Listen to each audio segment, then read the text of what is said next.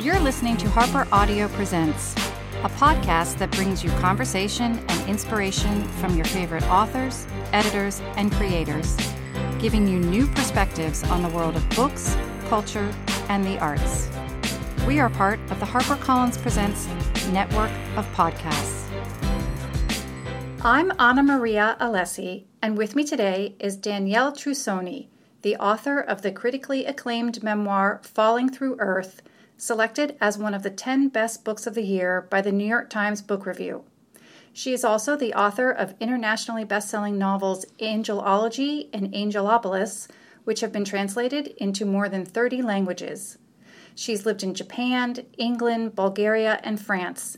She currently lives in New York City, where she joins me to talk about her new book, The Fortress, on sale September 20th from Day Street Books. Welcome, Danielle. Thank you for having me. So Cheryl Strayed, the best-selling author of Wild, says, quote, "The Fortress is a bold book about the most intimate things. Danielle Trussoni's clear-eyed examination of how she loved and lost her husband is both a page-turner and a profound mediation on the nature of desire and freedom in the modern age." I would have to agree. Thank you. So now the book's subtitle is A Love Story, and it's a love story that begins in October 2001, right? Specifically at a potluck dinner that you were attending during your year at your time at the University of Iowa.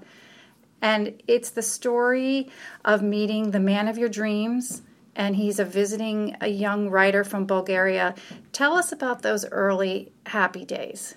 So as you mentioned, I met my now ex-husband in Iowa City. We were both at the Iowa Writers Workshop. He was a visiting writer. I was an MFA student. And when we met, it was sort of cataclysmic for me. I hadn't met anyone who really made me feel quite like that. We had a lot of things in common. We had, we had both traveled a lot. He used to be, before we met, he was a Buddhist monk. He was really interested in Buddhism and learning languages. I had lived in Japan and studied Zen. We were both writers. We both had unsuccessful previous relationships, and we both had a child the same age. Everything just seemed magical, and all the pieces of our lives that maybe wouldn't have fit well with other people seemed to fit with each other. So it was this moment where I think a lot of us feel that way, where you meet someone and it's like, oh, wait, you're the person I was waiting to meet for a long time. Mm-hmm. And when it happened, it was just like fireworks going off. And so you stay in Iowa City for a short time, and then his name's Nikolai, correct? That's right. And then his visa runs out. Well, it had already run out, actually, and he needed to renew it. This was a really precarious time for people coming to the States. It was right after September 11th. Homeland Security was implementing all sorts of new laws, and so he was on something called a J-1 visa and had to go, or so he told me, he had to go back to Sofia, Bulgaria to get it renewed, and then we could come back to the States. We had planned to go. I finished my program at Iowa in May. We were going to go from May until September, come back. My son was going to go into preschool, and, it was a summer trip. I don't remember you going into this in the book. So you decide to do this. Do you tell your friends? Do you tell your family? Does anybody say, are you sure? Or is it just presented as, oh, this is a perfectly natural and normal thing to do. You're going to go spend some time with your new boyfriend's family, and that's that. Right. Well, I'll preface this by saying, one, I was an unusual person in this regard anyway. I had just come back from living for 3 years in Japan. Right. Okay. I had spent a lot of time in England and France before, so when I said, oh, I'm going to go spend the summer in Bulgaria, the red flags didn't go up. I think what did, for my mom in any case, was a little bit of a warning sign is that I had fallen in love so quickly and was willing to make such a big change so quickly with Nikolai. Did she articulate that? Not well. And even if she had, your response would have likely been... Probably. This was a point, I was 27 years old. I was in love. I was with someone who had made lots of promises about how much fun it would be in Bulgaria and how I needed to see his country in order to understand him, which honestly, I think that that's a valid point. And I just wasn't looking ahead. Also, I didn't know what was waiting for me. I mean, I found out a lot of things changed once I landed in Bulgaria. And if I had all the information, I might not have made that decision. Right. But right now, with those cards being dealt to me, I probably would have made the same decision. It's not such a big commitment to go for a summer. Yeah, exactly.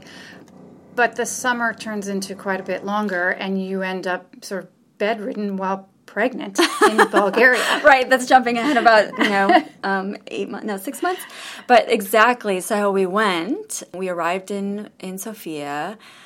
The beginning was fine, but very soon I learned that actually the J-1 visa could not be changed in Sofia, and that there was a requirement that the people at the embassy said was a well-known requirement.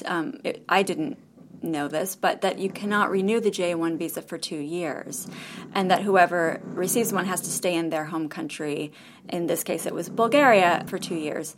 So it was an instant, sort of lockdown in that country for Nikolai, not for me, right? I could have spent my 3 months and gotten on a plane and returned home, but then a few weeks after that, I found out I was pregnant. And that changed the equation for me considerably because, one, I had just left an MFA program and my health insurance. So I was between between health insurance. 1, 2, I had made this grand statement to my family, I'm in love, I'm going to Bulgaria, and going home with my tail between my legs might not have felt great. And third of all, I was in love with this guy, and he asked me to marry him, and it seemed like that was the right thing to do. Well, I didn't realize, I would get sick and end up in a hospital as you mentioned earlier, I'd be on bed rest.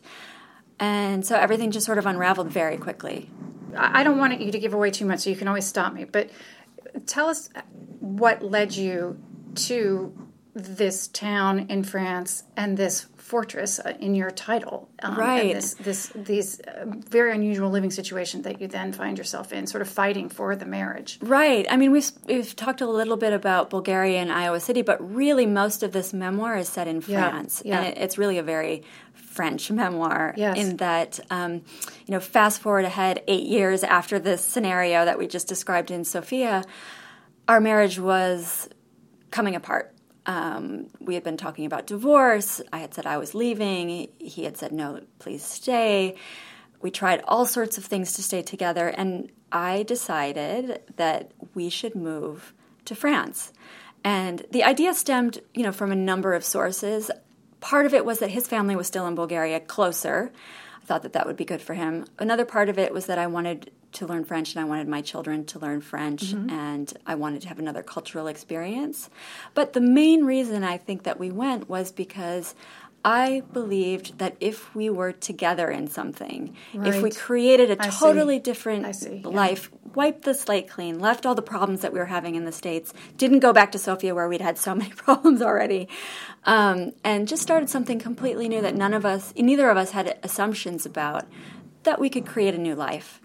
So we found, You did a Google search. I did a Google search. I'll just admit it. I did a Google search. I did have friends, who had moved to France before, and so I'd heard lots about it. But I did a Google search and put in, I think, sun, sea, mountains, vineyards, paradise, like this list of all the things that people really want in. And you found it. In a home. And we found a village that had a house for rent. And in the beginning we went and, rented this house to look around, but very soon after fell in love with a house that was for sale in the village right at the center called La Commanderie, which was a 13th century fortress. And it was, in French they called a coup de coeur. And that's, you just fall in love suddenly. And, piece de resistance. Exactly. And there's a theme in the book, I think, my relationship with my son was a coup de coeur. Your heart is open. Right. My heart was open. I was very ready at that time in my life to make my way and to find the right thing that was for me. And so when I fell in love with something, I really fell hard. So we bought this house. It was a large, rambling historic home with lots and lots of previous owners. So, for example, there had been one of the owners was a nobleman from the medieval period. The Knights Templar had built the oldest part of the house. Yeah.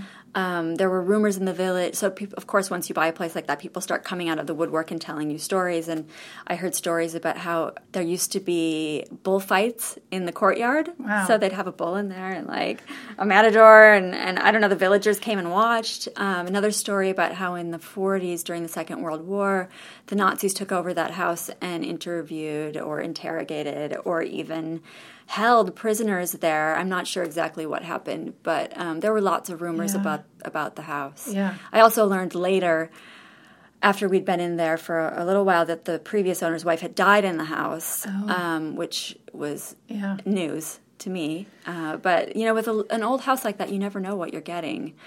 It just, when I saw it, I felt like this is the right place. And so we bought it. And how much do you want to describe what happens next once you establish yourself in this town and in this house and make this effort to save this marriage? Well, so I'll also say that the village was very small. Yes. So everybody sort of was aware of everybody else's business. Exactly. Yeah. And also it's very isolating. I came from, we were living in the States. I had a lot of friends. My family wasn't so far away. Right. I could get on the train and go places. Of course, everything was in English. I went to a little village in the south of France, not speaking French. We didn't know a soul. And so it was really stressful the first couple of years. I mean, the whole thing was stressful, to be quite frank. But we didn't find our way back to each other the way that I wanted. And I think that the pressures of moving, the pressures of our relationship falling apart, lots and lots of little elements led to a sort of instant separation, even more than before. The house was pretty big. There were 2 main floors. My ex-husband essentially took the bottom floor. There was an office that he was in all the time. I took the bedroom up. The kids and I were slept upstairs. I mean, he would come to bed late at night and go back down to his office, but essentially we ended up going where we were most comfortable, which was kind of far away from each other. And the separation became more pronounced over the course of the 4 years that we lived in Obey. Now the piece is so well drawn, and that we come to the realization that you've got nowhere to go, sort of as you're discovering, as you discover it yourself. And I've also read subsequently where you've written essays where you've said that you were afraid of failure. You were afraid to say, this isn't working. I have to step away. What was it that allowed you to sort of overcome that concern of what others might think of you and what effect this might have on your children, and say, no, this is absolutely what I now need to do. And as hard as it's going to be, I need to say enough. It's such an interesting question because it's one that I think people come to in an instant, but it took those 10 years before that moment to come to that one instant where you can say, actually, it's not worth it anymore. And so just to sort of explain, to sort of describe the environment emotionally that I was in for at least the time in Obey and even before that, I came from a family where my parents were divorced. Yes. It was a really painful situation for me growing up. I had vowed to myself that with this relationship with Nikolai, I wasn't going to let that happen. So it was very much on my mind, throughout our relationship that things might not be working perfectly, but I'm going to make them work. Yeah. I had this sort of American idea, like you roll up your sleeves and you can just get in there and make it work. It doesn't matter how. Right. And so I was really very much on that wavelength throughout the relationship. I gave up a lot of myself to stay. Yes. I gave up a lot of what made me me. I started justifying and rationalizing my behavior over the course of the relationship. I would say, maybe I'm not happy, but there are so many women who have less than me. I have 2 healthy children. Yes. I have a beautiful husband. I've been very lucky with my career. Look, we're in this beautiful house. Why am I unhappy? Oh, it's me. And I would question myself continually. It didn't help that my ex-husband had a way of being that It was you. fed into that it was my problem and Right. I was unhappy because of my own stuff, whatever that was. And I chose to believe that for a long time, that it was my fault. And so I would do whatever I could to try to make myself happy, and it just didn't work. At one point, I remember saying, okay, I'm just going to discard this whole idea, this happiness thing. I don't even need that, let's just put that aside. I have 2 kids that I'm going to just take care of. I'm going to get a lot of work done.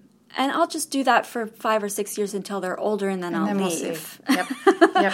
Which is so ridiculous now. I think about, the state I am in now, where I have such a low tolerance for that kind of unhappiness. Interesting. But I had to go through that, I think. And so what happened is I ended up, I guess you would say, acting out in different ways. I would go to parties and things. My ex-husband would come with me, but he didn't want to go, but I would go. And I would put us in social situations that he didn't want to be in. He was very much a recluse, didn't want to be around other people. And I kept doing this. And one evening I met the Frenchman who opens the book, and we just had a blast together. It was nothing more than that. We were at a party. My ex-husband was there. I was speaking with the Frenchman. He made me laugh. And everyone went dancing, and we danced, and that was it. But this one experience of feeling joy reminded you, absolute joy and just lightness, like something I hadn't experienced for so long, cracked something in my heart, and I couldn't close that back up again. Yeah, you couldn't ignore it. I couldn't go back to that. So I spent some weeks after that thinking about it, like, what was that? Mm-hmm. What did I experience? And so I made a decision to go back to Paris to meet him and see if I felt that way again. Mm-hmm. And I did. And so my marriage ended soon after. And your first very critically acclaimed book was an examination of your father. So a sort of another life in your father and your family, but much more so the emphasis on your father. How difficult was it to sort of turn the attention to yourself? And what kind of, I'm curious about how you write about yourself in a way that's different the way you would write about another subject, however close, as obviously you were very close with your father. Right. That's such a great question, because my first book really is framed, my first memoir, Falling Through the Earth, is really framed around my dad. All of his war stories are in the book. Almost every scene in the book is a scene with him. Yeah. And I was looking at my relationship with him. Of course, I was writing about my feelings and the repercussions of that relationship. Right. But it was really about understanding this man who had such a profound effect on my life. I also was very aware that it was an important subject, quote unquote, the Vietnam War. My father was a tunnel rat in the Vietnam War. Part of the book is me going to Vietnam and looking at the experience he had from my point of view, juxtaposed with his point of view. This book really is very much about just a female experience. Yeah. This is a woman's story, a woman falling in love, a woman having children, a woman realizing that her dreams and ideas about marriage and love are wrong, frankly, or overblown, or they're sort of taken from some other story and superimposed onto my own. Or it's almost like they're sort of immature in the sense of like being led by these popular culture images versus sort of seeing what's really right there. And I mean it in the most generous way of just sort of not being developed fully yet. And I absolutely agree. I think we all live in that a little bit. Just open up a magazine, a woman's magazine every day about the ideal life that we're supposed to all be aspiring to. And in reality, who really wants that if it's inauthentic? My problem was I think I didn't have the confidence. I was a very confident person, but I didn't have the feminine confidence to realize the difference between that illusion and who I really was under that. Mm-hmm. And so I kept trying to meet that someplace in the, even if I couldn't have the perfect, I wanted to meet it someplace halfway. Yeah. And then the moment that I realized that actually that's not important to me was a huge moment. Yeah, I think that's a common mistake that women make. So what would your wildest dreams be in terms of the reception for this book? Like, what do you want this book to do? I haven't even thought really. Not really? Specifically. I mean, you don't have to. I'm just curious because a lot of times you would think, oh, yeah, actually, I know exactly. I'm hoping that as I write this, that this will then. I know my ideal reader, actually. Okay, got it. Who's that? You know, when I was writing this book, of course, your question earlier was, what was it like to turn the lens on yourself? I was writing it about myself, but I was imagining a younger me. Yeah. Sort of a note to a younger person. Or other women who are going through relationship troubles or a job, not feeling good in a job, or a bad family relationship, or a bad friendship, where they're trying and beating their head against the wall, wanting to understand how to extricate from that. So I guess in my wildest dream for this book would that lots of women would read it. Men too, of course. I think it's great for men too, but I think that this book speaks to the way women live now. Yes. In an extreme version. I mean, this is like, it's an extreme version. Not everyone just takes off and goes to France. But you change some of the details, though. But, you can drop in. I think every one of us who reads it has either done it themselves or has a good friend who you change 3 or 4 of the details, and it's a very similar story. And that's one of the reasons why I ask, because I think it's remarkably common that even very bright, very accomplished women are susceptible to the fairy tale, frankly, and to the I am stronger than this, I will this to hold. Absolutely. I think that this is one of the great myths of being a woman in our moment, is that we can have the fairy tale, we can have the power to change our lives the way that we want. We're all inundated with books and stories about that subject. And at the same time, we're not really given the tools to find out if that's the story we actually want. A lot of women that I know, a lot of dear friends of mine, don't have children. Mm-hmm. And they don't, it's a question for them.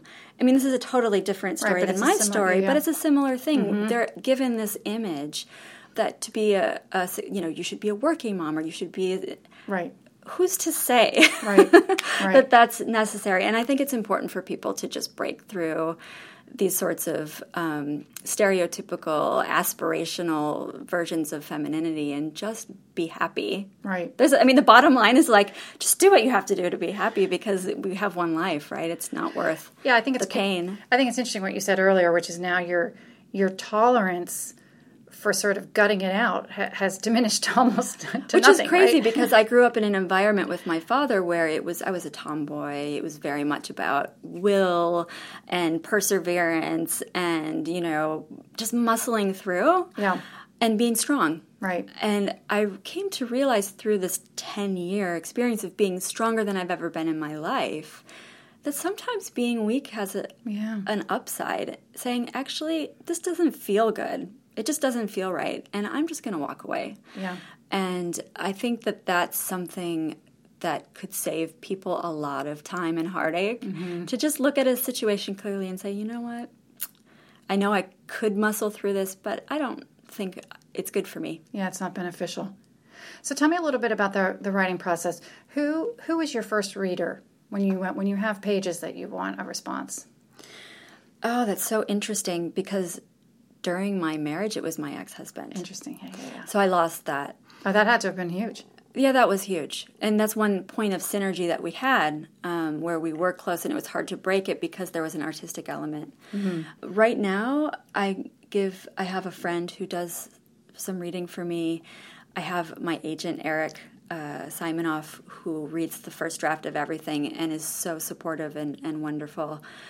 My current partner, the Frenchman from the book. I'll just give it away. I wanted to ask, but I didn't want to. Sorry. Yeah, so we're still together. It's interesting because he's French, so English is not as clearly his native language. So when he reads something of mine, he's not reading for prose style. Yeah, he really gives me a different perspective. So sometimes he'll read what I write. But basically, I have a professional network of people who I don't have. When I was at the Iowa Writers Workshop, of course, you have people who read your work, and you get used to that. I don't really have that group anymore, which is maybe something I miss, but I do have really great readers. And you successfully go back and forth between fiction and nonfiction. Because you like sort of flexing both of those muscles? Well, I'll tell you, my first memoir, I actually wrote as a novel first. Interesting. And then what changed it? It didn't sell. Oh, so you submitted it, it came back from agent. Everybody, and then you said, okay, you know what, the heck with it, I still want to tell the story, I'm going to sit down and write it as nonfiction. Well, what I realized is that I was telling the story the wrong way. Interesting. My 2 novels are somewhat fantastical, speculative fiction. And the book about Vietnam had a father and it had a daughter, but it was kind of dreamy and kind of not real feeling.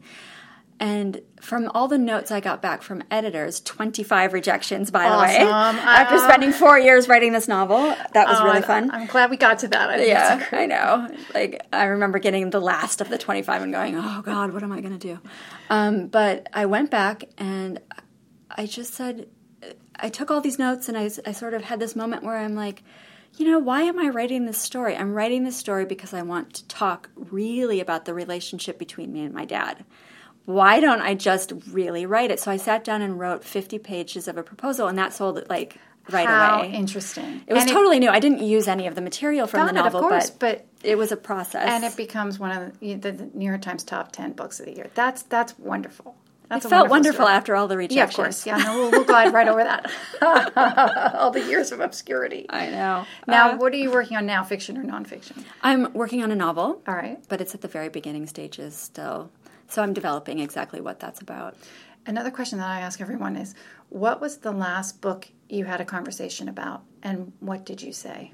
Oh, dear. What was the last book I had a conversation about? I have conversations about... So I'm reading... My son, Alex, and I are reading Moby Dick together. I mean, this is our summer assignment. So you're reading it aloud to him? No, he's reading it. He's 16 go back and forth, now. So he's reading. It's hard for him. Yeah. But he's bright. He's a bright kid. And we're reading Nathaniel Philbrick's Why Read Moby Dick, like this guide. Perfect. And we're doing all, this back and forth about it. So that's the last book. I haven't finished that with him. We're in the middle of doing that right now. But every year we try to do a book together. Last summer we did Grapes of Wrath. Did you have to pay him? I don't have to pay him, but I do during the year. This summer thing, no, but during the year I give him $20 a book. Susan Cheever, I got that from Susan Cheever, from her memoir, where she said, the heck with it. I'm paying him to read, and I'm fine with it. And ever since I read that, I've done the same thing. They love it. And then it's also like having a little part-time job, right? Exactly. I mean, exactly. And $20, that's not...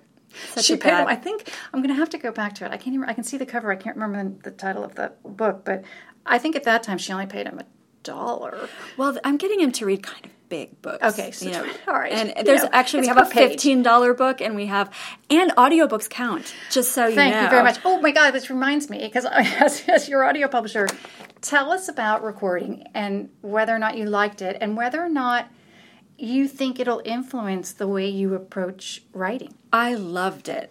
I was shocked. I thought I was really freaked out by the idea of doing it at first. Good. And I, read my book a bunch of times to myself and tried to read it out loud and recorded myself. Did you really?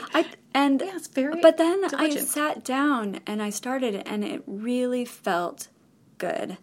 I also think that I will always, always request to do the audiobook again, because I found... as I was reading, that certain things didn't sound right, that there were phrases I would change.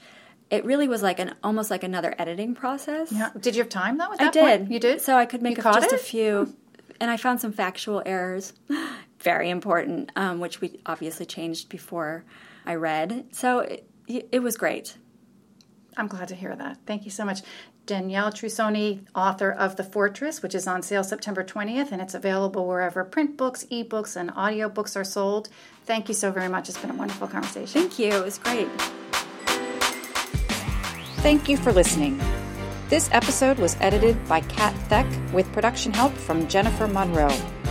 The books featured in this episode are available for purchase wherever books are sold. Please be sure to subscribe to Harper Audio Presents, and you can send us a question or comment via our Facebook page. We hope you'll join us next time as we hear more from the leading figures across books, culture, and the arts, all brought to you by Harper Audio Presents.